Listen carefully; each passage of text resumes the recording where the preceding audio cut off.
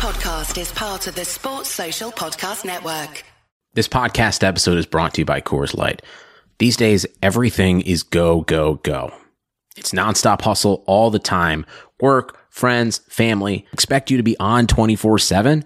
Well, sometimes you just need to reach for a Coors Light because it's made to chill. Coors Light is cold lagered, cold filtered, and cold packaged. It's as crisp and refreshing as the Colorado Rockies. It is literally made to chill. Coors Light is the one I choose when I need to unwind. So when you want to hit reset, reach for the beer that's made to chill. Get Coors Light in the new look delivered straight to your door with Drizzly or Instacart. Celebrate responsibly. Coors Brewing Company, Golden, Colorado. When people asked us what kind of dog Maverick was, we were always stumped. Now we know thanks to Embark's dog DNA test. He's a golden retriever mixed with Siberian Husky. We also got his health results and shared them with our vet. Embark is the highest rated dog DNA test and a must-have for any pet parent. You can test for 350 breeds and 190 genetic health conditions. Get free shipping and save $64 today on a breed and health kit with promo code DNA at embarkvet.com. It's got to 2-2 and we've still got more than half an hour to go, and here's Ozil. Lacazette. Ozil!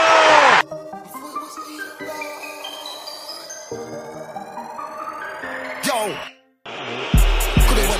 But it went right. Could have went wrong, but it went right. Said it was Ian, but it went right. Man, we get bars on sight. MVP of the night. Tell a negative to positive. We're heading for a classic in the Big Cup final.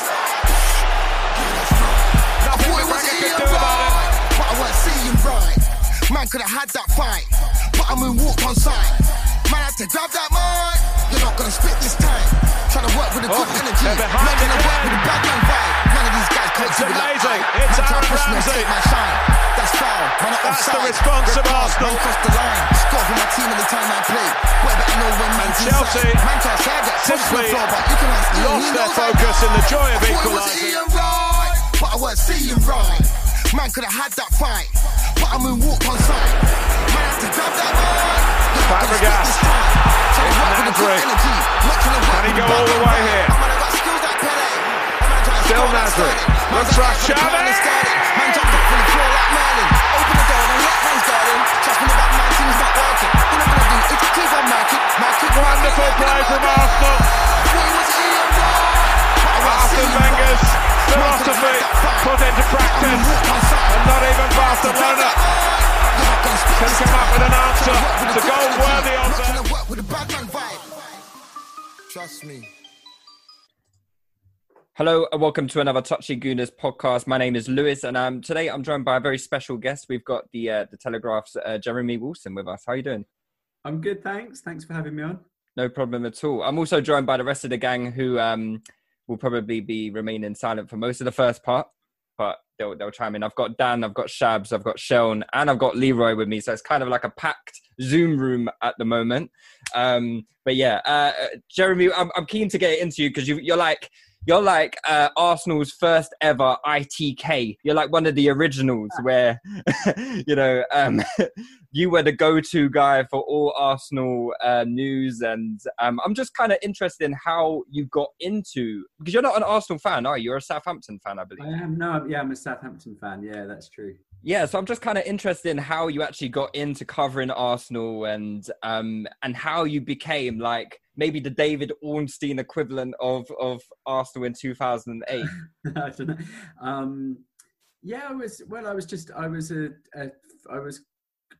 I worked in Southampton before at a local newspaper, and then I was at The Guardian for a time, and then at the Telegraph doing London football, and then doing more across the south. But just an opportunity came up to we at that time, and still generally true, we tended to have one person focus on what were then the kind of four big clubs, which at that point was obviously Arsenal, Chelsea, Manchester United and Liverpool. They tended to be the four, probably in terms of interest as well, in terms of a sort of web hits and the kind of fan base. They were probably the four big ones, and they tended to be the ones as well that, I mean, for a while that was the top four pretty much at quite a lot of seasons in a row from memory around that time. And then obviously Manchester City have come along, so slightly and Tottenham as well have So we don't mention them on our podcast. I suppose it's become more of a six now, isn't it, in the last few years? But at that time, so they kind of put one person on sort of reporting, covering those clubs most of the time. So I was keen to do. I had the choice between Chelsea and Arsenal at the time, and I was keen to do Arsenal. Chelsea were probably doing a bit better in the league, and actually Chelsea was a bit more where I'm still based a lot around the south. Chelsea is a bit more convenient to cover as well. But I wanted to do Arsenal because I was interested in Arsene Wenger and the sort of wider story of whether at that point you'd just been a few years into the stadium, slipped back a little bit. Manchester United, Chelsea were tending to win the league, and I was really interested in that sort of narrative of can you do it like he tried to do it? Can you go for the young? At that point, is building the Fabregas, Van Persie, Denilson. There was a lot of young players in the team. Bentner and trying to build Adebayor, trying to build this young team that could maybe take out Manchester United and Chelsea, who obviously had the much more established players in their team. That, you know, there's the sort of John Terry, Frank Lampard team, and United had sort of Rio Ferdinand, Ronaldo, Rooney, and I think Arsenal actually. So I was attracted to that, following that kind of narrative, and I think Wenger's really interesting anyway. So I thought, yeah, I'd like to cover Arsenal, and spent about 10 years, really to the end of Arsene Wenger's time covering them.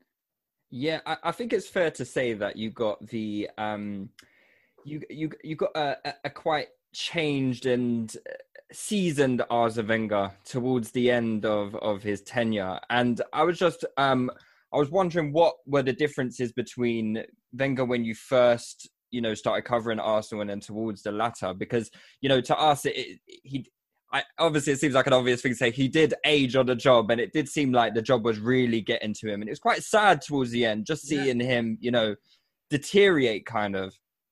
At the start, when I first came in, he was still very much, this would have been, I did a bit of Arsenal in 2007 as well, and even 2006-07, but not sort of full on. So from 2000, and as I was coming in, it was still very much that time when Arsene was the kind of the great man, the Messiah, the kind of, and there was a reverence, even with some of the journalists as well, and definitely in how he was viewed. There wasn't that kind of Wenger out swell that happened in that period. There wasn't any of that. The people that became of the fans that I got to know, who did some of the fanzines or from the Arsenal Supporters Trust or the different fan groups.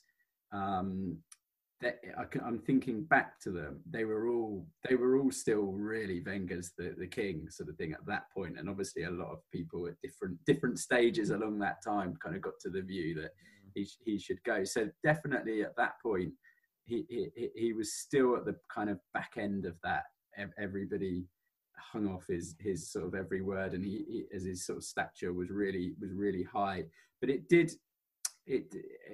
I was coming in at the point where it was starting to tail off, because it's still, although it'd been a few years since you'd won a trophy, and there was this narrative around can you do it with this young team, people were just beginning to lose faith. And then, as you say, it was almost like he was like a sort of, I think I wrote a thing, I don't know if it quite makes sense, like a rock in the sea that was just getting eroded getting bashed he was always still there. Yeah. It felt like every season he was a part of the landscape that was kind of immovable, but it was just, it got chipped away at every season. And I did find it quite sad sometimes, especially after some of those real big, because there were a few, although there were some ups as well, and there were moments where you thought, oh, maybe that. I remember that when you beat Barcelona in the first leg of the Champions League one year, and then I think you were in the League Cup final against Birmingham, and I really felt that was I thought you were closer than perhaps a lot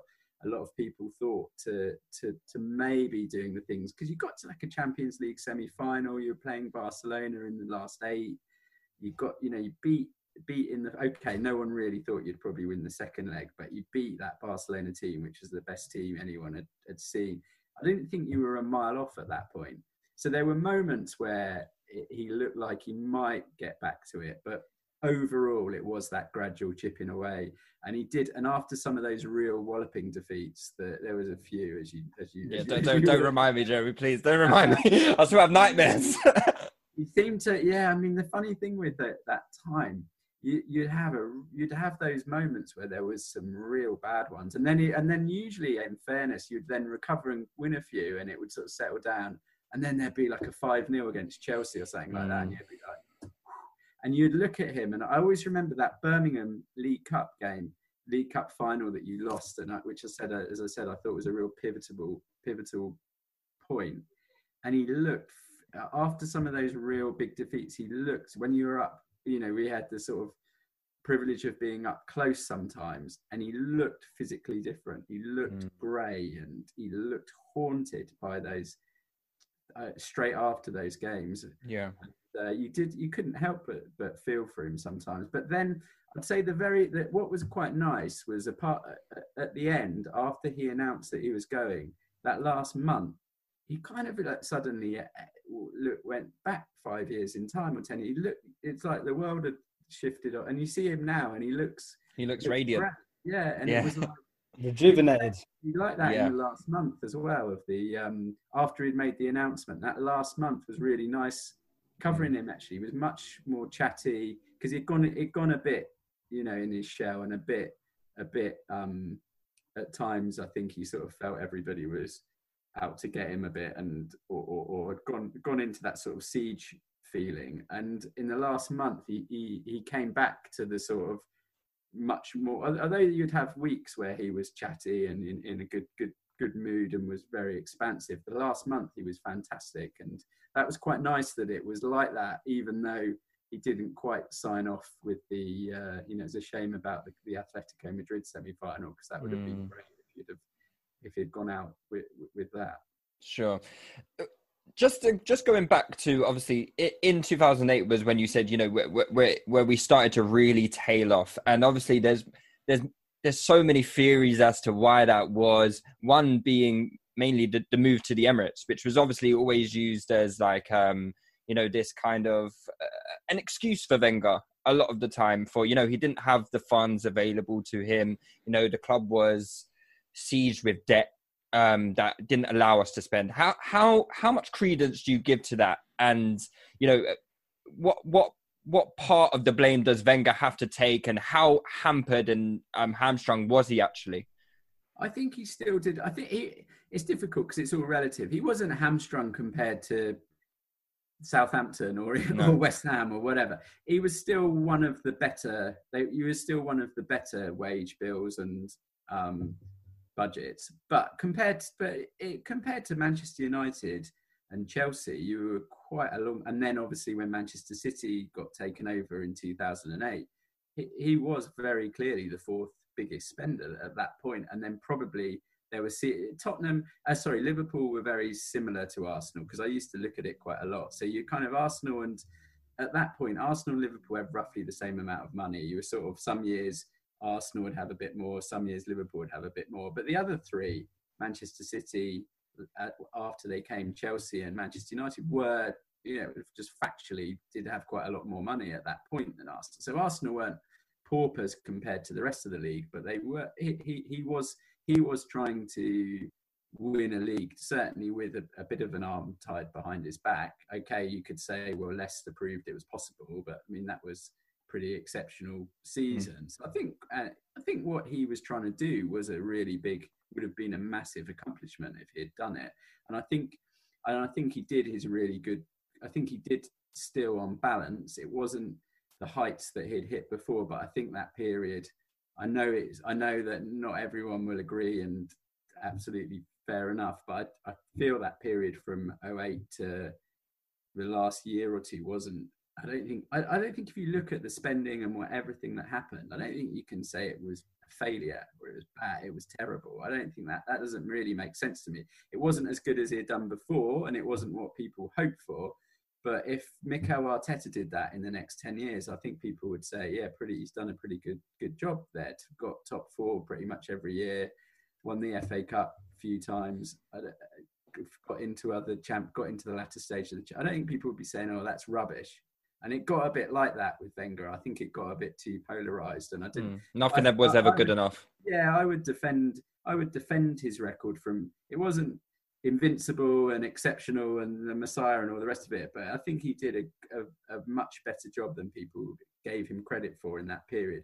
I think where I think some of the criticism is probably most valid is you then had that period where there was a chance. That year Leicester won, and the year after it was a kind of transitional period for a lot of clubs, and you'd started to pay off most of the Emirates. You'd spent big on.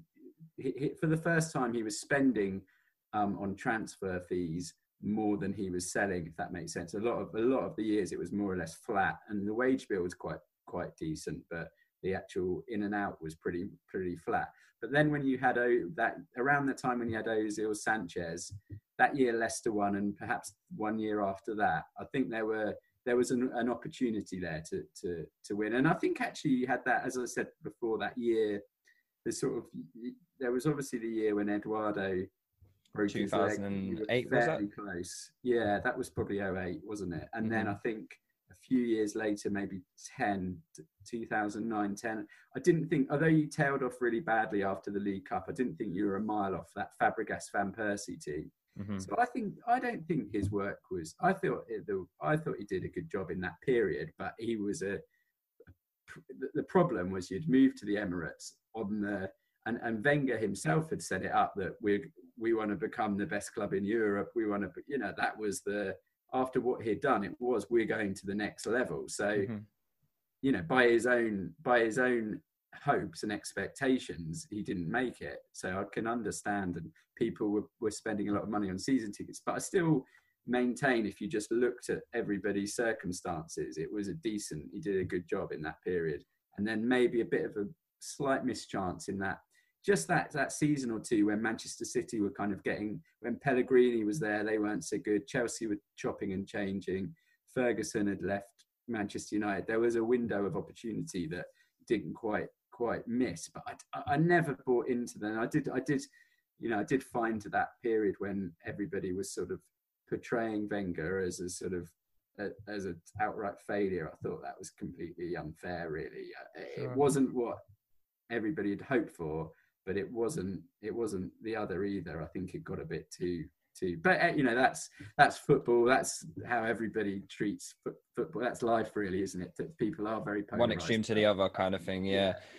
It's I think as an Arsenal fan, just looking back, I 100% agree with you in the fact that there were several missed opportunities where Arsenal really had the chance to push on or make some headway, but there was always this kind of feeling that Wenger was a bit of a diverer in the transfer window. He was a bit gun shy. He didn't pull the trigger on targets that could really have been key to making that leap. And I was just wondering maybe if you had any insight into, like, for example, the Luis Suarez deal, very infamous now, but a signing like that really propels Arsenal when we desperately needed a striker. And I was just wondering, I think that's a fair point, and I think the one that gets me, there's a few that because when I came in and I was saying that I didn't feel like you were a mile off with that. You had the basis with that young team with Fabregas, Van Persie. There were some good players in that team. There were more good players. Xavi was good for a year or two, wasn't he? Rosicky. There was a Walcott was doing okay at that point. You had a decent, Clichy, Sagna. It wasn't a bad. It was a bad, but that was the frustration, really, what you say, because Suarez was a fair point. But Alonso, he nearly got near, and you think what Alonso then did at Liverpool and Madrid, and then you think what you were missing, just. It was that one or two player, and that was infuriating, really, because you could. I don't know. I kind of say when I watch these, I sort of think, well, I can't know more than Arsene Wenger and all his scouts, but it was sort of seemed so obvious to everybody that one or two, the right centre back and central midfielder added to Fabregas, Van Persie, you suddenly, we're there kind of thing, and it never. and they weren't always the most expensive, or they weren't impossible deals. And even Suarez now, what was that? Was it 30 million plus a pound? 40 million and a pound, I think. Sorry, yeah, my memory's going. That would have been a bargain if they'd have done 40 or 50 million, wouldn't it? In terms of then how good he was. So definitely didn't back himself. And I think, I do think that when he did get the money, a bit more money, it wasn't Manchester City money, but it was more than he'd been working on for a few years. The Ozil and Sanchez signings, they looked like they might do it, but they just weren't quite the right people. Suarez would have been more the right person, and I think Higuain might have been a better bet in hindsight than Ozil. At the time, it felt like Ozil, but I think what Arsenal needed was a player that where he had the money to buy sort of out of the A bracket, which Ozil and Sanchez were pretty close to that. Maybe not the absolute A bracket, but the net pretty good. So he had the money to say pick two people of that sort, and I think he needed, as well as the player, he needed the personality with it, and that would a real like nasty winner, not nasty, but a real winner. And I think, that like you had when you had Vieira in the team, and like Suarez might have given you, just something with a bit of, and because Ozil, as lovely player as he is, Ozil's not going to pick up a team by the scruff of its neck and make it better. He'll make a good team.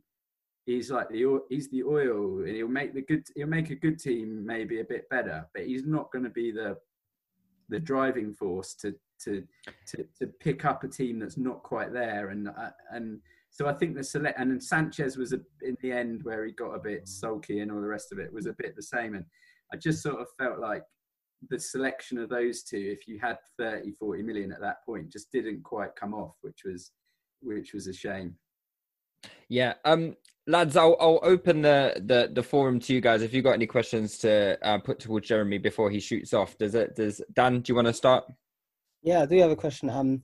I'm particularly interested in finding out the process of where, if you get a story, how do you source it? How many people do you have corroborating the story? Do you have to run it by a certain person? So just the whole process of doing a story on Arsenal, maybe even a story that the club might not like. Like, what is the process here? Yeah, it's the same really with covering any story. It's quite rare. I mean, you would have sort of people that you would probably speak to on a regular basis, whether it might be an agent around a player, an employee at the club, could be someone quite senior, could be someone who works at the training ground, could be a family member of a player, whatever. And so there's not really this is a sort of archetype. This is a contact. It could be anyone really that has a bit of insight. It literally can be any, or a player themselves, or anything any sort of range of what I've described. And then really you try and speak to people, and you would run things by the club. I mean, there's a sort of press office, and if there was a sort of major story that you wanted to check, then you'd certainly run it by them. And I suppose in journalism, there's often a bit of a giveaway code with things, because usually if you're writing something they don't want you to write, and you, for whatever reason, you've been given bad information, they'll normally deny it quite quickly. Usually if they don't comment, then some credence to it. Yeah, it's not a guarantee. Obviously you have to, so you kind of, and obviously as you get to know people, you get to know who's reliable and who you can trust, and that is a bit of a judgment call. So there's not really a typical contact as such. It really can be anybody, but you'd always, there's a lot, maybe some people just write any old thing, but honestly, the good people who cover Arsenal, they check out their stories. You mentioned David Ornstein, John Cross. I know he sometimes, like, we all get a bit of stick on social media or whatever, but he is an excellent reporter of Arsenal. He might, if I lost you there. No, you're still here. people like that, and David Ornstein as well, Sammy Mockbell, Sam Dean covering Arsenal for us now. There's lots of they check out their stories. They don't. We're not perfect. We might sometimes get something not quite right. I suppose. This is where my follow-up question would come from. Basically, just to kind of find out. So a lot of Arsenal fans kind of attribute our bad transfer dealings with even Ivan Gazidis and his relationship with Arsene Wenger. So and also some of the rumours coming out. So of course there this famous quote of Gazidis saying, in a few years' time we'll be one of the best in Europe. We'll be competing with the likes of Bayern Munich and Barcelona. So kind of finding out how do the senior team Arsenal, how do they communicate with the media? What's the relationship? Just to kind of get some insight here. Yeah, it's really there isn't a kind of set answer to that. So generally, in terms of if you're quite new to covering Arsenal, you go to the press conferences. If you had something to put to someone, you'd speak to someone in the they've got a sort of 4 or 5 people that you might go to who do various things in the press department, and you'd go through them. But then as time develops, you go to events, you go to things, you might get the chief executive might do a briefing and or you might be at a European game and have a coffee one morning. And so like relationships develop and form. And so a chief executive might speak privately sometimes to a journalist that he knows, and that would be the same at any club. Or it might be a chief executive who doesn't like speaking to anybody, or they only like to speak on the record so that everything they're saying is sort of attributable. Or some people like to speak off the record the whole time and are quite want to get out there, want to get their side out there, but don't want to be named. Some people don't want to sort of get near the media with a barge pole and just leave it all to the press office, and they will just very occasionally appear before a big announcement or something like that. So it's hard to say that there's a set formula. I mean, I think Gazidis didn't do masses with the media, but he'd do maybe a couple of times a year. We would go and see him. So I suppose I got to know him a bit through just the fact that I would be the one who'd generally turn up at things, and then you just naturally get to know someone a little bit. But I don't think he is someone that played any sort of media game at all. He's pretty straightforward, really, what he did. And I don't know Raul Sanllehi and Vinay because, as I say, I've not been covering it day to day, but I think they've come and introduced themselves to the media. I don't think they do a whole lot of stuff. I don't get the impression Arsenal is some clubs are a bit more leaky and brief stuff and favourite journalists. I don't think that happens a huge amount at Arsenal, but that does happen in football and journalism, and it's just like sort of human nature, really, that you get relationships with people, and that you obviously as a journalist you try and develop them, but you're only going to develop long-term relationships with people if you are trustworthy and they feel like you're fair and you don't sort of break their trust on things. So which is the same as any relationship with any person you meet, really. They're always a bit more as they trust you more. Just going back to your first point there, I feel like the standard that you guys are held to by the general public is absolutely bananas. It's like if you get one thing wrong, it really gripes me, because it doesn't mean your information is wrong. It doesn't mean your information is wrong just because Arsenal do not go and sign X, Y, Z. It must be frustrating for you. You have to have a bit of a thick skin on social media. Actually, sometimes it's quite useful because you do stupid, like anybody. Occasionally, doing 3 or 4 stories a day, you're busy, whatever. You're tired, and you make a little mistake about so and so signed in this year, or has got a 2-year contract and he's got 3 years left, or whatever.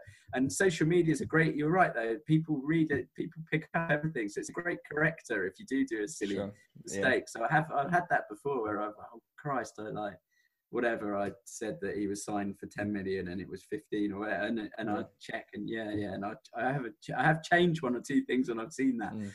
But in terms of the transfer stuff, it is difficult, because if you say a club's interested in somebody, then that's usually sort of taken as they're going to sign them, and if they don't sign them, it's kind of your fault or whatever. So it's you do get that. The one that I always used to get was I still get it sometimes if I mention it, was about the transfer war chest, because we used to do a sort of, we used to try and figure out what Arsenal had to spend, and we were pretty good at it because it wasn't really that difficult, because it wasn't that much. It wasn't that much. They publish accounts, so you can kind of work it out. You know that they're going to keep X amount of money to pay the stadium, I think there's a certain amount of security against the stadium. Mm-hmm.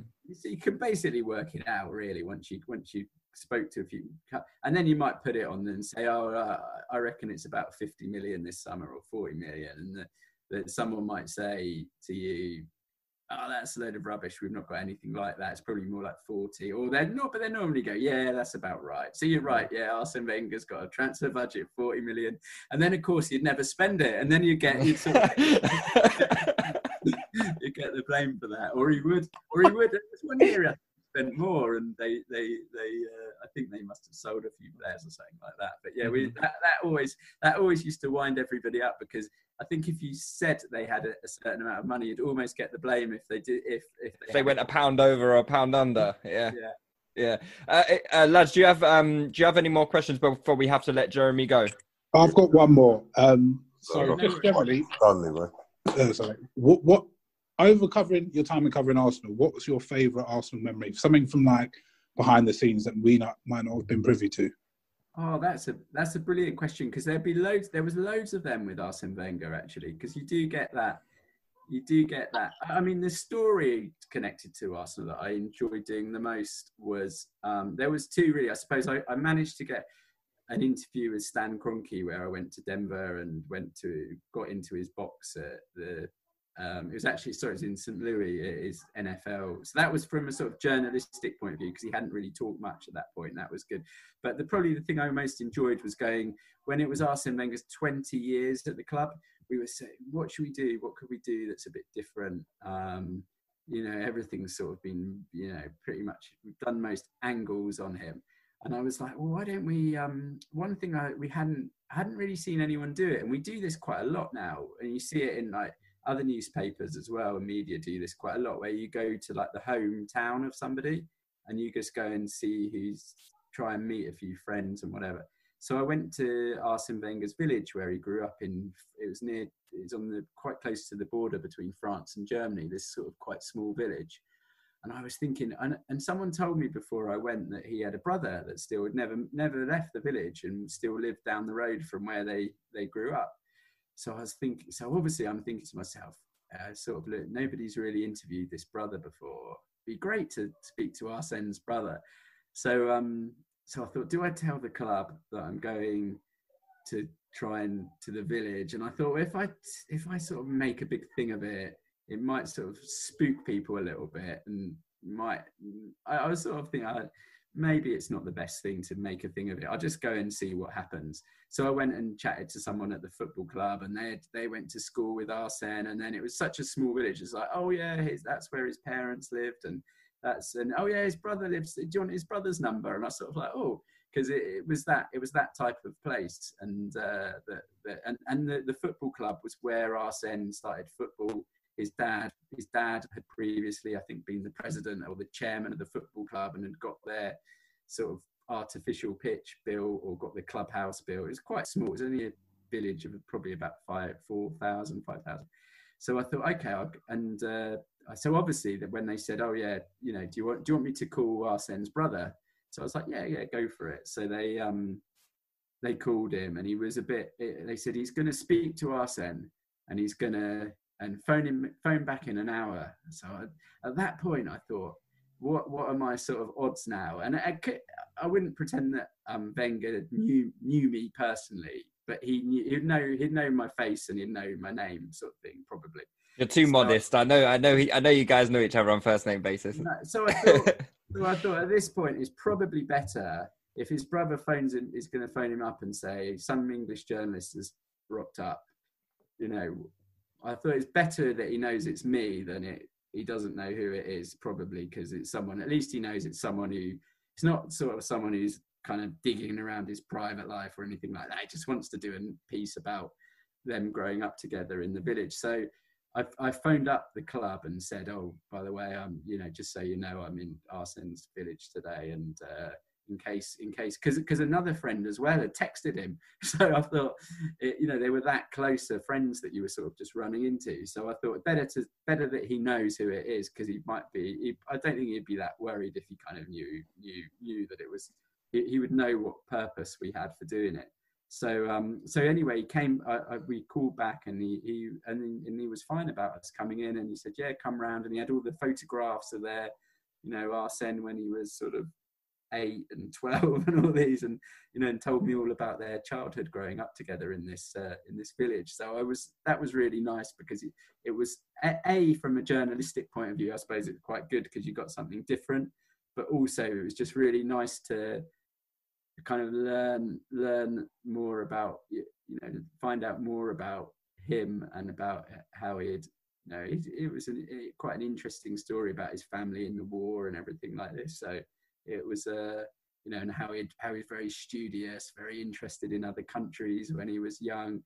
A lot of people just stayed in the village, but he was always wanting to do other things and to know about other countries, and he'd obviously obsessed with football. He used to listen to he's told this story himself, but his brother told it as well, that their parents run the pub in the village, and he would stay up listening to all the kind of village team talking about football when he was a little boy. And so it was really, really, really, really rewarding to go and do that story. Lovely. Guys, any other things before we let Jeremy go? Because yeah, I've got just a quick one, Shabs. You were talking earlier, Jeremy, about the League Cup final against Birmingham being quite a decisive moment where on field where you felt things went like that. That was kind of it. It was like a pivotal time.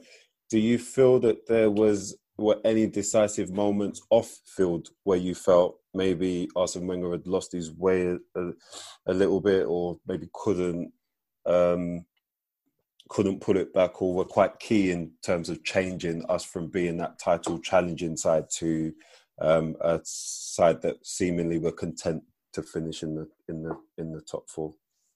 Yeah, I think that's some because everything blurs into a season a bit, but I think it was that following summer or the next summer there was the summer when Fabregas said he wanted to leave, but then he was sort of persuaded to stay for a year, as I remember it. And then the Van Persie, the Nasri and Clichy was it in the same summer. But I remember we were he was in Malaysia for that summer, and we hadn't seen Arsene for many months, and there were all this sort of what's going to happen. And I think Fabregas didn't come on the tour, and I need to get my memory straight, because I know that it was over 2 summers some of this happened. But basically, Wenger said you can't be a big club and sell both players in the summer. So a quote to that effect. And it was Nasri and it was Fabregas and Nasri that same summer, Jeremy. Yeah, and then they Van both Persie went the following summer. And Van Persie, and that was right. So we were in Malaysia. They got off the plane, and we had an audience with Arsene and then Van Persie. And Arsene was I thought he was really strong. He was like, you can't be a big club if you sell both of them. Not going to happen. And Van Persie then came in, and Van Persie could be quite straight talking as well, and he was like, pretty sure that he didn't want Fabregas to leave. Yeah. And then when those situations, obviously, just up until then, you always felt that Arsene Wenger was in control of that quite young emerging dressing room, and that they were going to stay with him. And at that point, you realised they weren't going to stay with him, which was quite sad in a way. Whether it was money, whether it was ambition, perhaps a combination of both, they felt like they weren't going to win. And that was the sort of moment where you thought, well, and I think it was quite symbolic once Fabregas wanted to go, because he embodied that team really, that youth policy and everything like that. So I think that was the sort of off-field thing. And then Wenger lost a little bit of faith that summer as well. Just having said I'm not going to lose both of them, and then the kind of reality of what you would lose if you ran them into their contracts and whatever, and just the reality that they weren't going to sign kind of hit home. And then obviously the same thing happened with Van Persie as well when he had to sell it to Manchester United. But I think it was that summer when you saw really that team was disbanded, and he actually did. He was quite resilient to go. I thought Wenger to rebuild again, because there was a period there where you didn't have a great team. And I remember that weird summer when you had kind of like all those players turned up on the last day. Santos, Mertesacker. That must have been fun to cover. Yeah, how you got to that season? Really, I never was pretty. Weird. I think that was the year Van Persie sort of carried the team, wasn't it? Yeah. He did quite well to kind of from the Van Persie, Fabregas, Nasri team disbanding to then get to another team that was half decent and won 3 FA Cups. I think he did quite well because that was so disappointing for him. I think he invested everything in those young players, and at that point he did turn down Real Madrid. He could have for himself, and he was sort of trying to show them, I'm going to stay, and they didn't. And you know, you can understand it from their point of view, and Wenger's he would understand it from their point of view as well. You know, he's not sort of bitter about it, I don't think. But yeah, you just felt at that point it's not going to happen. It's not that sort of quite romantic story wasn't gonna happen. No. So that was key that summer. But I think that was off the back of the Birmingham game. Really, that everything sort of a lot flowed from that. Yeah. Jeremy, thank you so much for your time. You've been a star. I really appreciate you coming on, and I hope you've had fun as much as we have as well. Yeah, no, pleasure. Thanks for having me. Thank you, Jeremy. All right, cheers, guys. Cheers. See ya. Bye. This year has us all wanting to be healthier, and that includes our eye health. But how do you get vision coverage if you're retiring? It's actually pretty easy. VSP, the vision coverage many people get through work, offers individual vision plans. Enroll anytime, on any device, and start using your benefits the same day. You don't need to be an employee to get employee-level vision coverage.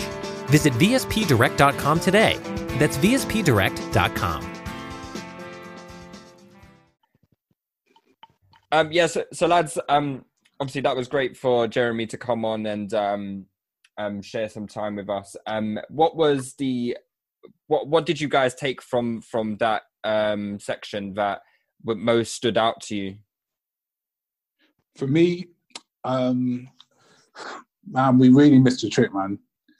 It just feels like that Project Youth team, it was nearly there. It was actually nearly there, and we could have actually gone and done something. We just need a little bit more courage and a little bit more investment at the right time. And if we just had David Dein to push him over the edge, I feel like he could have done it. But after that, once we lost our way, after that 2011 season, we kind of lost it. So it's just a bit sad at the same time. But I still remember Wenger quite fondly. Like, he's still a great uncle to me. But, you know, it's just sad. Yeah, I agree with Leroy as well, because I remember... because I don't know if there was an interview with Fabregas as well, basically where he was saying that season, the 10-11 season, he was begging for us to sign Alonso.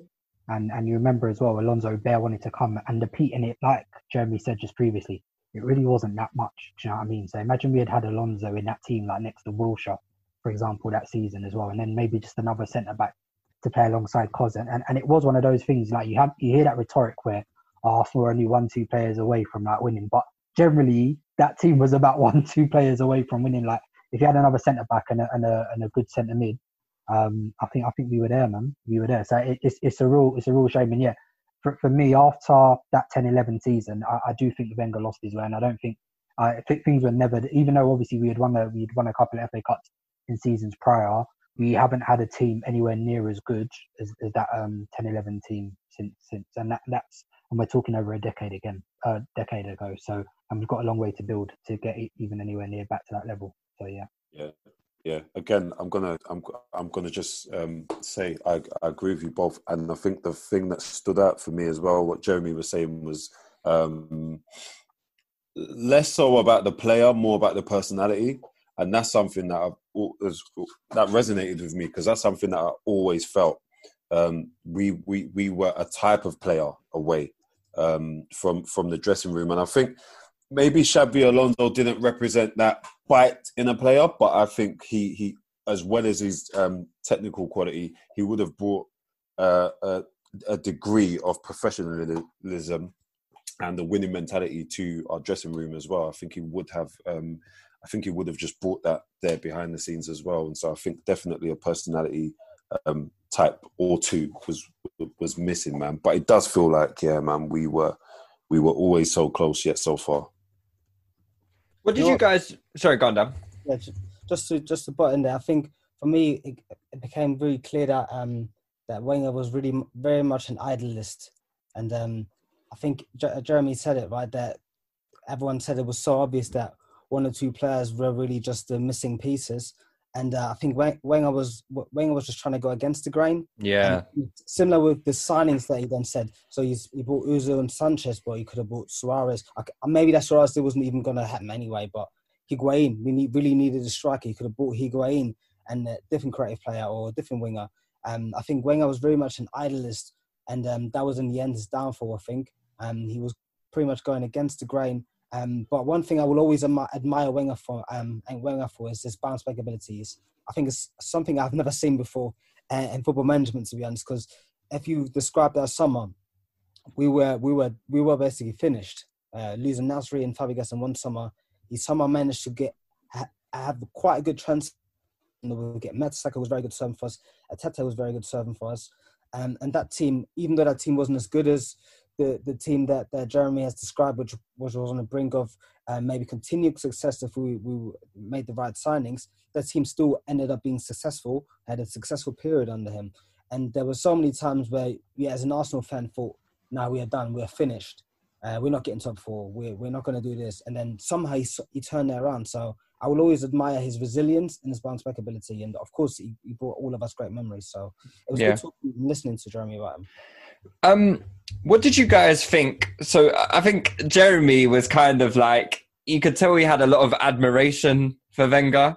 And Wenger invited him for wine a couple of times. You could tell, and he was being modest about the fact that, his relationship with Wenger. But he kind of said that, he felt like Wenger got harshly criticised, I guess, over his overall performance during the Emirates era. I know you guys probably gonna have different feelings towards that. How do you guys feel that Wenger's performance, say post Highbury, so Emirates era, do you feel like Wenger is harshly criticised during that period, or do you think that the criticism is just? Oh, okay. I'll go. Go on, Sean. Yeah. No, I was. I think the criticisms were definitely justified. At certain times, they were definitely over the top. But I think the frustration partly was because of what we were and where we were. We were at the top when we sort of moved to Highbury, and then it kind of felt like the decline started to. Not that it happened too quickly, but it felt like we didn't help ourselves at times with certain decisions we made, certain decisions around the squad. Like if you think back to 06 when, and this always pains a lot of Arsenal fans, Ashley Cole went to Chelsea. That should have never happened. I was even watching that Vieira and Roy Keane documentary. Vieira was like, when he left, he was like, he thought Ashley Cole was going to be the captain of Arsenal for the next decade. You know what I mean? So there were just decisions that were made sort of every summer, every season. That just felt like it hampered us as well. And obviously from what we were quite an all-powering, very athletic team. To obviously, we were still technical at the time, but then we kind of went so far to the other extreme, and then we started to lack athleticism in certain parts as well. So I think all of these sort of things, it wasn't one thing, it was sort of an amalgamation that sort of started to gripe on players and fans alike as well. And I think some people, I think eventually just sort of lost faith in his vision, and none more so than Fabregas, who was the poster boy at the period as well. So it's a shame. And but yeah, unfortunately, I do feel some of the criticism was definitely justified, even if it was maybe at the times a bit over the top as well. Don't you boys, sorry, just to butt in quickly, don't you boys think though that even after Fabregas and Nasri left, in a way, kind of sort of got a decent enough core of players back in, and he also referenced the Leicester season, and you guys, for me, one of the most critical summers where we really missed out was the summer where we just signed Chag on a free. That was ridiculous for me. So that was again a missed opportunity where I think we just needed a striker, maybe another centre midfielder, and we just got Chag on a free, which looked like a good signing, to be fair. And I think generally, if we would have had midfielder and striker and complete in this team, we would have very much competed with Leicester all the way through.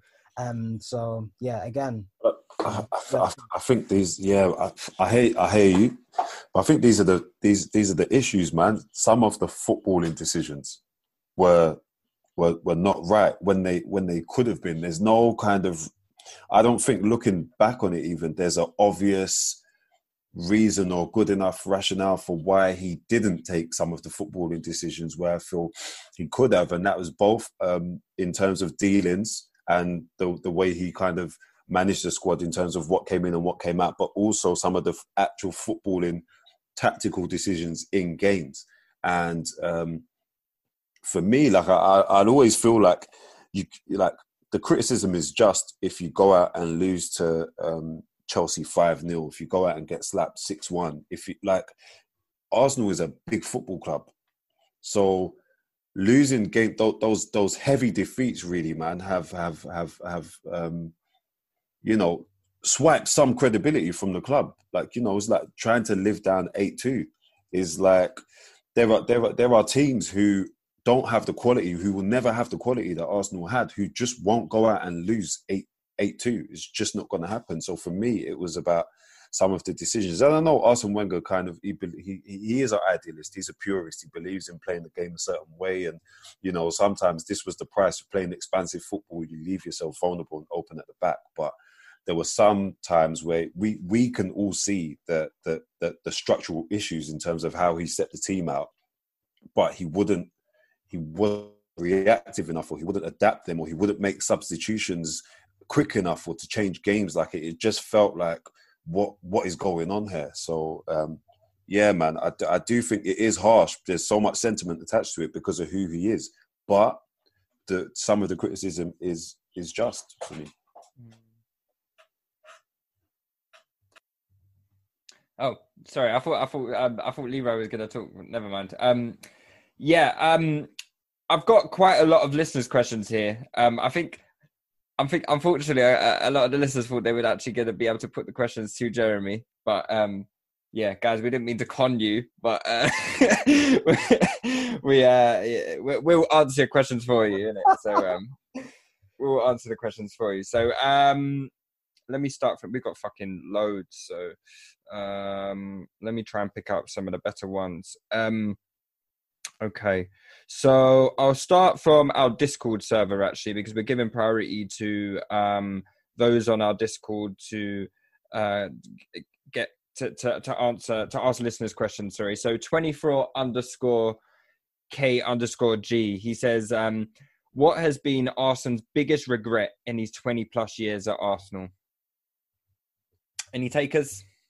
I think it's got to be for me like those missed signings that were gonna take us to the next level, like those seasons where where we were just like one player short. It has to be those, because one league title in one of those seasons really changes everything. The way he's looked at, the way maybe our future.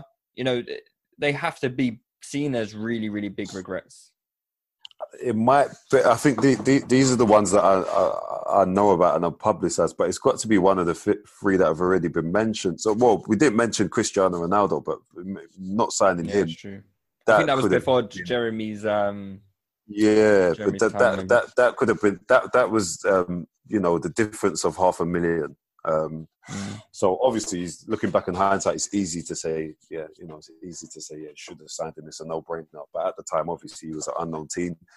Suarez, I think Suarez is probably the one that we felt like that would have been, without a shadow of a doubt, a transformative signing for us, man. Even with the deficiencies that we had at the back in our side, he would have made such a difference for us, man. He would have made such a difference for us. So I think he's one. And maybe, again, like maybe Xabi Alonso might have been a regret, or like, you know, it's difficult to answer. But I think, again, the type of player that we just missed out on. I think if you ask Wenger this question, he probably wouldn't even say signings, you know. I think he'd say about players that left, and if you could have kept them on, something along those lines. Who do you think? Which player do you think he would have referred to? It probably would have been Van Persie or Fabregas. I mean, they were very. I think they were crucial to wherever we going. And really, as a franchise, I've been playing a lot of NBA 2K lately, yeah. But as a franchise player, I mean, Fabregas was a poster boy. So he's the one that's come through the academy. He kind of stood for what Arsenal are trying to do. Of course, we're trying to bring people through the academy, but we're also looking to buy the best young talent and then developing them. And he really was the absolute poster boy. And I think it probably would be something around Fabregas or Van Persie. I also think for me, just harping back to that 07-08 season as well, because that team was fantastic. It was generally fantastic. You have to remember that team was, until that Eduardo injury, we were like, 10 points, 12 points clear at the top of the table in February. And you have to remember, Man United at these times had an elite team. That was the time they had Ronaldo, Rooney and Tevez up front. Chelsea had a fantastic team as well. Do you know what I mean? So, and those were the teams that got to the Champions League final that season.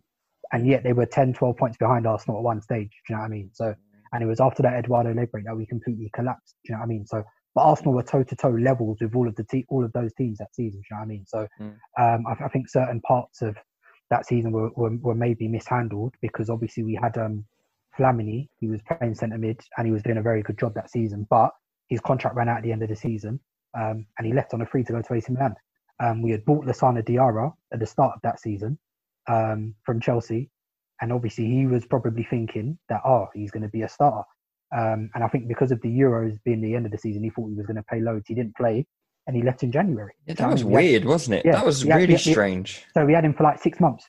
And then obviously we still had Gilberto Silva at that time. So he was probably feeling marginalised as well. So we had sort of 3 defensive midfielders who all by the end of the season, they all left. So Gilberto Silva was feeling like Kanye West. Lassana Diarra must be the best player we've ever had that barely played for us. Yeah, like it's really that was a.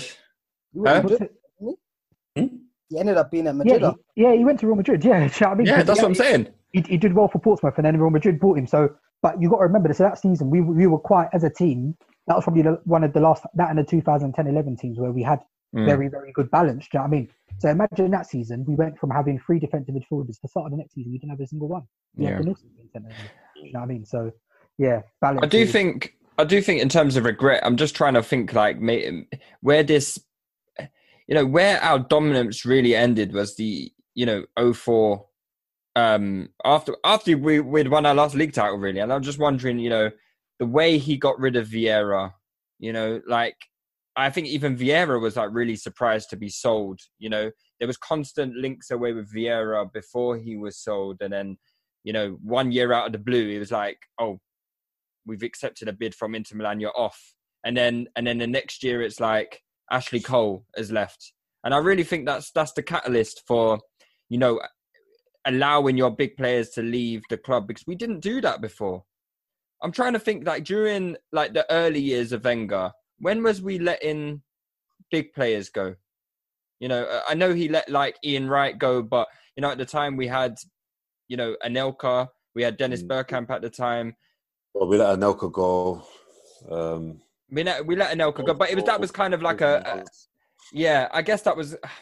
Maybe, yeah, we did let Anelka go, but that was kind of like for stupid money at the time, where it was hard to say no. But Vieira, how much we sell Vieira for? Yeah, that was crazy, man. That was Ashley crazy. Cole for 5 million plus Gallas. Like, at least, these deals didn't even make sense to me. They were crazy deals, man. They were crazy.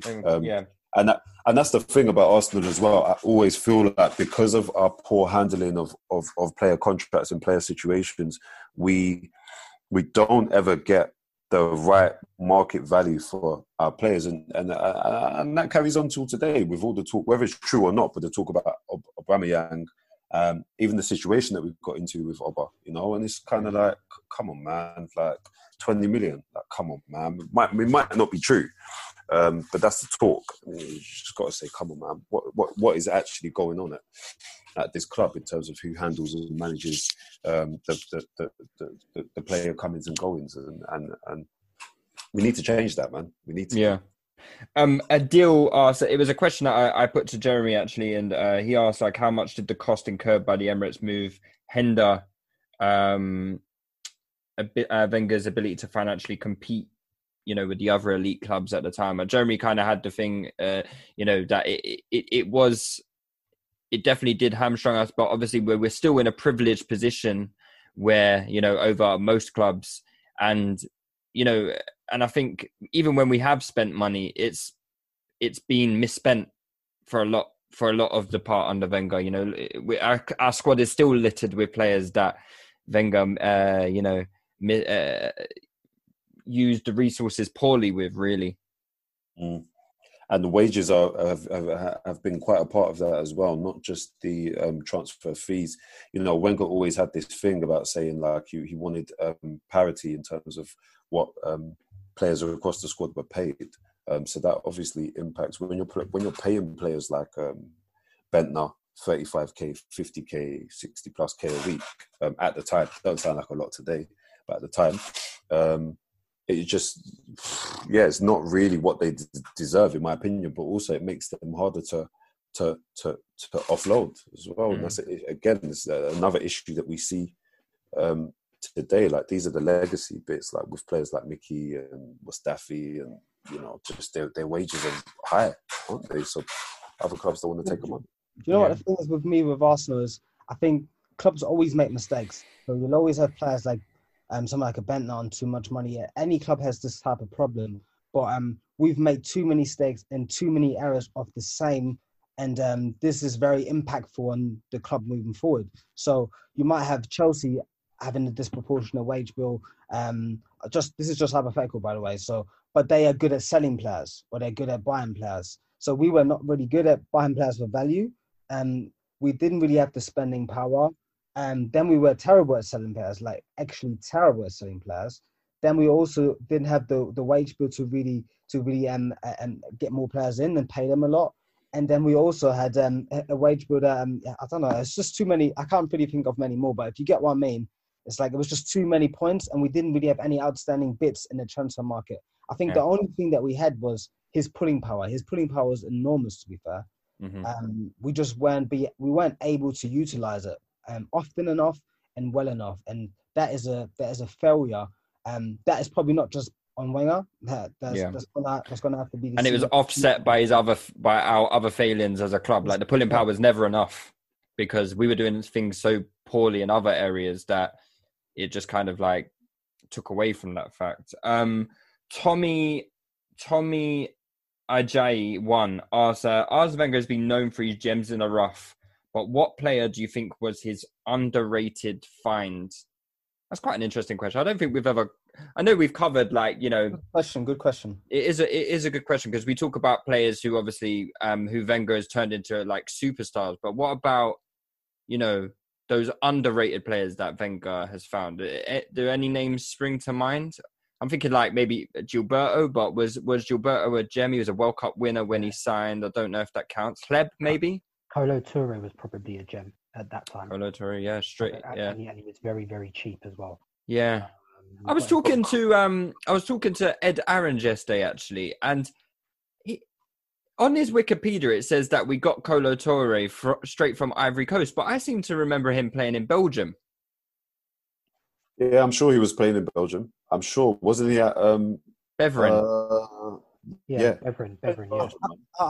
The Kolo Touré thing and Eboué as well. I think that there was some story about them players being in an academy in Ivory Coast, and they would always go to this Belgium team, and there was like some rumors of we shouldn't have that was like illegal business we did apparently. Yeah, really. So what you're saying is we took it from Wikipedia. We've removed it. They're times that Beveren never existed, basically. Yeah. I think now it's a bit legalized. Other clubs do that. You have like an academy that you sponsor in that country, and then you bring the players in. But I don't think we owned that academy.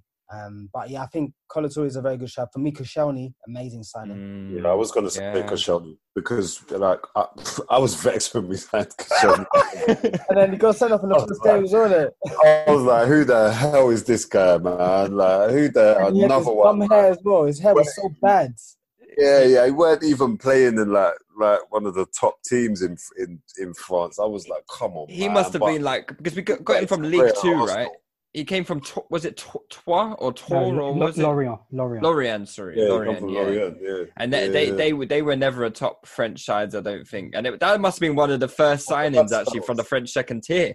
Yeah. That I don't really remember too many Premier League signings from the French tier, but that's a really good shout. Even more obvious ones like Patrick Vieira was a gem. He cost 3.5 million in any era. That is a good. Like even Robert Pires cost £6 million. That's Anelka 500k. His early dealings, he was. Our early dealings, but like, and that's probably another thing that upsets people because the first 10 years, 11, 12 years, we were cheating, really, weren't we? We were the value we got for the money we spent was outrageous. Yeah, outrageous. Wenger had the cheat code from 96 to like 03, 02. He had the cheat code for he had the cheat code. It was the Reyes deal when he tried to go big with the Reyes deal, and he was under so much pressure to do something. Like the Jeffers deal as well. Very uncharacteristic. That Jeffers deal was bad. I think he was not at the time my fox in the box, but yeah, he bought in. Yeah. I do wonder whether deals like that has made him more stubborn because he's like he kind of went with the all right, cool, I'll listen to you guys, and then it's like, well, I've done what you fucking asked me to, and they both were well. You know, Reyes was okay, but Jeffers was awful. You know, and I wonder if that makes you more stubborn as a coach, where you're like, you know what, fuck off. I'm not going to listen to you prats anymore. I listened to you twice before, and it's bit me in the arse. And now, just for another one, Emmanuel Petit only cost 2.5 million as well. So that was another cheat code. And I think in Vieira's documentary, he said that was out of all the partners he had at Arsenal, he chose Petit above Gilberto and Eddie as well. So, and that's not a surprise. Overmars, we talked about Overmars. Overmars was fantastic value. How much? I mean, I imagine how much Overmars must have cost. Probably fucking nothing. And he was like one of those originals back then. Like he had pace to burn. He was both footed. He panned goals. Like, and then like I remember when we sold, I was very upset because I was these times I still remembered. I was upset when we sold him and Overmars to Barcelona, and I was like, how are we going to replace? But then obviously we got Pires. We got Pires, and it was we got him for 6 million. I'm surprised. I thought it'd be less than that, 6 million. But because you could really go through the transfer windows that we in his early years and just pick so many gems. But the recent ones, I think Monreal was a really, really good deal as well. That was good. We got service out of Monreal, didn't we? Yeah. He got years, and he was always consistent and reliable with. Cazorla, of course. Cazorla was mad cheap. Cazorla was because Malaga were having financial problems. Financial issues. Kleb, I think Kleb was quite a good one. You know, how much was Kleb? He like 8 million, was it? 10 million, maybe. About 10. Well, from my memory, I think he was 10, but I might be wrong. Don't quote me on that. But in that region, I'm just looking through some of the deals now. Definitely not Lucas Perez. Some of these deals are awful, man. Cazorla was 17 million. Nacho Monreal was 9 million. Arteta for 10. Mertesacker 10. There was decent money because we had 5. He was there for like him and Mertesacker were there for like 5-6 years, so we definitely got value out of him as well. Yeah, Koscielny 11 million. Nasri 14 and Ramsey 5 million, decent deal. Good value. Sagna 8 mil. Oh, very, very good deal. Riziki 9 million, Kleb 13 million, Alex Song 3 million. Van Persie. Oh God, how have we not mentioned Van Persie? Van Persie was cheap. He was like 3 million, isn't it? 4 million. Van Persie. My God, we paid more for Emmanuel Munia that summer than we did for Van Persie. Jesus Christ, that is nuts. But yeah, let me move on to the next question then. Okay, man like K _ asked, why was the Invincibles team broken up so quickly when moving to the Emirates? I think partly financials, but Vieira was. When we talk about Vieira, I think Vieira had to go to make space for Fabregas because they were never going to coexist in the same team at that time, innit? Do you know what I mean? So because none of them were the defensive midfielder. Do you know what I mean? So Vieira always had Gilberto, Edu, or Petit like behind him in it. So and I think that was kind of validated because the next season when we played Juve in the Champions League. Fabregas played Vieira off the park, innit? Do you know what I mean? So as a teenager as well. So I think that one was okay. Who went that probably shouldn't have gone. Ashley Cole, we've already spoken about. He shouldn't have gone. What happened with Sol Campbell? Well, Sol Campbell kind of like he just went off the rails a bit. He went off the rails. There was the West Ham game at half time where he left the stadium. He went off the rails. He was having issues with his dad at the time, though, wasn't he? Yeah. He went off the rails a bit. Bergkamp was natural, but he was retiring. Perez stayed for a couple more years, but he was getting older though, isn't it? We remember with Perez, weren't we just? No. Perez didn't go to the Emirates era. Remember he left after the Champions League final. Yeah, but wasn't that a contract thing where we was like, we refused to give him we kept giving him 1 year deals or something like that. Maybe, but I also remember he was probably upset at being taken off in the Champions League final because we kept on like, there was others who maybe could have been taken off, but he was the one who was taken off in it. So I think at the basically time, it was him or Ljungberg. One of them had to go, and he was pissed. And we took him off, and he plays on that left side.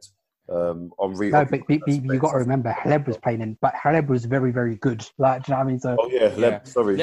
Let me tell you the transfer business the season after the Invincibles, right? So 04-05, we obviously I keep forgetting Jeffers was part of. Did Jeffers get a fucking Premier League medal for that 03-04? Yeah, I think he probably. All right, okay. I respect that though. So we lost Sylvain Wiltord. He went to Lyon on a free transfer. All of these are free transfers, by the way. Van Bronckhorst went to Barcelona somehow. What the hell? How did that happen on a free transfer? Ray Parlour left on a free transfer. Carnu left to West Brom. Martin Keown went to Leicester. So that was all in the season straight after the Invincibles. And then the season after, we lost Edu. I think maybe. Why did he go?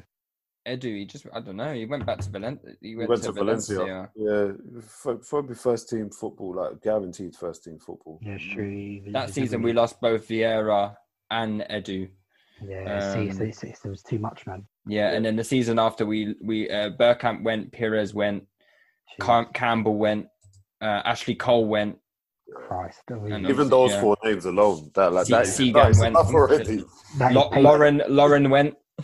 You know what I mean? Yeah, within 3 years, we lost basically the whole team. Only Thierry Henry, Colo there still. Yeah, that's pretty much it. And Gilberto. Yeah. Ljungberg still there, I think. Ljungberg was still there for a bit. But that was like old Ljungberg. Yeah. All right, cool. Okay. All right, here's a nice one. This from Baitface Nate. Obviously, Nate comes from the podcast sometimes. He asked, was Wenger right to stay loyal to Arsenal? So we always talk about, us getting rid of Wenger. And he didn't deserve it. No, I'll be honest. We didn't deserve it, man. He should have cut when Real Madrid was trying to give him that check. Yeah, he could have easily cut as well. Like, imagine, put it this way. Imagine in an alternative universe, like say after 2004, 2005, Wenger cuts. Everyone's crying their eyes out, bro, because we don't have a clue. We don't have a clue what's coming next in it. So, yeah. No, I wonder if he wishes he did. Do you think there's any regrets on his behalf? We talk about what would Arsene Wenger's biggest regrets would be. Do you think one of them were to not leave Arsenal?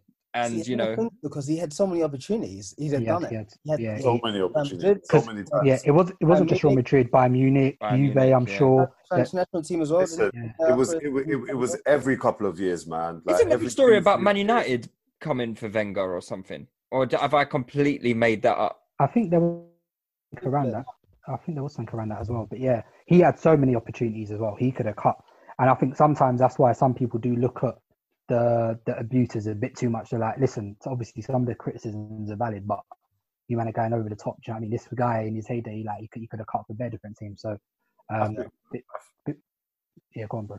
No, I was going to just say, sorry, bro. I was going to say, I think if he goes Real Madrid though, when they was on him heavy, if he went Real Madrid, I think he dusts down Europe. You know, I think he proper dusts down Europe. You know, yeah, actually, Real Madrid, they would have given him like resource wouldn't have been an issue. You know, he would have been able to get in who he wanted and just. He already had the clout, man. So. Yeah, and I think they just dust down Europe. To be fair, actually, Lewis, you talk about biggest regrets for him is probably never winning the Champions League. Do you know what I mean? That to him is it's a massive regret. Do you know what I mean? So, and even if you think he even actually, because I remember when he's been asked loads of times, he even thinks back to 2006. They were like, we had so many, like even though we were down to 10 men. Obviously, we hate talking about it, but Henry just converted one of those chances after we won we win the game. Do you know what I mean? And where we talk about we're European champions, and that's never. Do you know what I mean? So I think that one probably knowing what it is and knowing that, especially in the final, that it was Thierry who had all those chances, probably hurts him. Do you know what I mean? Yeah. So, yeah, no, 100%. Just coming away from Wenger, just a few contemporary issues to talk about before we wrap things up. So obviously it's been announced that Premier League is back 17th of June. We're playing Man City at home. Away. Is it away? Sorry. Yeah, wow, it's away. Even worse. Right. Okay. I tried to make a a bad situation. Try to put a bit of shine on it, But yeah, thoughts on that, guys? Obviously, in my opinion, the Premier League was always inevitable to come back. The money factor. I've been rubbing it in your faces, obviously in the group chat, saying, I was right all along. This is my smug look on my face, so guys, I want you to take it in. All right, I want you guys to all look at me. All right. Yeah. It's a shame Leroy is not on at the moment. To be honest, I think Leroy changed his tune. He changed his tune just in time to be like, yeah, they're gonna bring it back. Is Leo really? I want to look in his eye. I want to look Leo in his eye. But Leroy did say that the impact of COVID was not as big as people feared. So that kind of has a ripple effect, and then kind of allows the Premier League to come back. Because I think once it started, and lockdown was such an extreme measure that we never thought we'd experience in our lives. So we kind of thought coronavirus is going to stay for a much longer time, and there's no way the Premier League can come back in time. And then somehow we're here now, and it's coming back. So and obviously, in quick fashion. Obviously, we're getting pammed. So. Yeah. Who was it that said we're confident? I think a couple of them in the group. Shabs, the ever optimist. Was it Shab? You're saying that? What are you accusing me of now today? saying that I didn't. Saying what I said. No, we're not. I love your T-shirt, by the way, Shabs. It's very very trendy. It's different, man. It's different, No football shirt. Yeah. How are you guys feeling? Like, I've been kind of watching some of the training videos, trying to get back the what's to be excited about, really. But yeah, but how do you guys feel it's gonna go? Are we say that again? No, I was gonna say, did you not see Martinelli? Did you see him dust down Lacazette? I'm seeing Lacazette looking trim. No, explain what happened. I haven't seen it. Lacazette's looking cut up, but still slow. Yeah, well, all I see is what's his name? Martinelli was off the ball. Laka was on the ball just doing bare bits, and Martinelli just comes from off screen and just charges him, just gets the ball. I just thought, that guy's hungry, man. That's what we need from you. He's growing a beard. He's got some, he's got some biceps going. Coronavirus don't scare Martinelli, boy. I hope he comes hungry. I got every day, man. I hope he comes back hungry. I think injuries have to be a legitimate consideration, man. And I think if I look to Germany, especially with Haaland. I'm not sure how serious his injury is, but obviously they've had that period of time with no football. They also had a winter break, so further complicates things. We had a winter break, didn't we? We just had ours much later for the first time ever. So it's been stop-start, really, so from December, January, and they've played a couple games. And they played 4 or 5 games already, haven't they? It's crazy, man. And that's what it is, man. It's trying to schedule all the scheduling and the timetabling of matches in a short space of time to finish it within the time frame. It's something that worries me. Obviously, having players back from injury is a positive thing. Who's back? Tierney back? I think everyone's fit. Everyone apart from Callum Chambers is all right. Yeah. I don't think we've got any major casualties. Because do you remember Torreira had that injury and they said he was going to be out for like 3 months, but obviously time's gone and he's back now. So. Hey, listen, fuck Torreira, man. That guy's still talking shit in the press, bro. I think we're gonna have to sell that guy because he's talking shit. As long as the bag is nice, I'm on it, man. Listen, yeah, but I don't think we're gonna get. This is the thing. Post-corona transfer values is not worth selling anyone, man. It's just like. We're not going to get any. I don't know, man. Like I told you, I'm probably deluded, but I don't know why something inside me just says we're going to get Partey. I don't know. I just feel confident that it's going to happen. Normally, I don't even feel confident about these sorts of things, but just I don't know. There's never smoke. It's the noise, isn't it? It's the right noise. It's the noise, but also you got to remember that he wanted to come last summer, innit? But they said they prioritised spending the money on a forward, didn't it? So would you swap Torreira for Partey? Oh, yeah, easily. 100%, we're not even thinking about it twice. Of course. But I don't think Atletico would take Torreira. That's not the style. But Simeone likes more robust players, isn't it? Yeah. And I don't think Torreira suits that profile. Torreira's robust, man. They got he is. But he's a little Uruguayan boy, isn't he? To be honest, the noise is still around Lacazette as well, being involved maybe in a swap deal. I've seen Inter linked with him as well, so you never know. You never know what could happen. So, but I like a guy, man. You're getting 6-pack to move. Airline is fading though. Crazy. Listen, I know all about it, boy. I know all about it. But all right, lads. We'll leave it there. I think we've done enough. We've given the people as much as they deserve. So yeah, we'll be back next Wednesday. I can't promise any special guests next Wednesday, guys. So but we'll see. We'll keep you updated. But Dan, Shab, Sean, lovely having you, and obviously thanks to Jeremy as well, Jeremy Wilson, for coming on. And we'll be back next week. Remember to follow us at Touchy Gooners.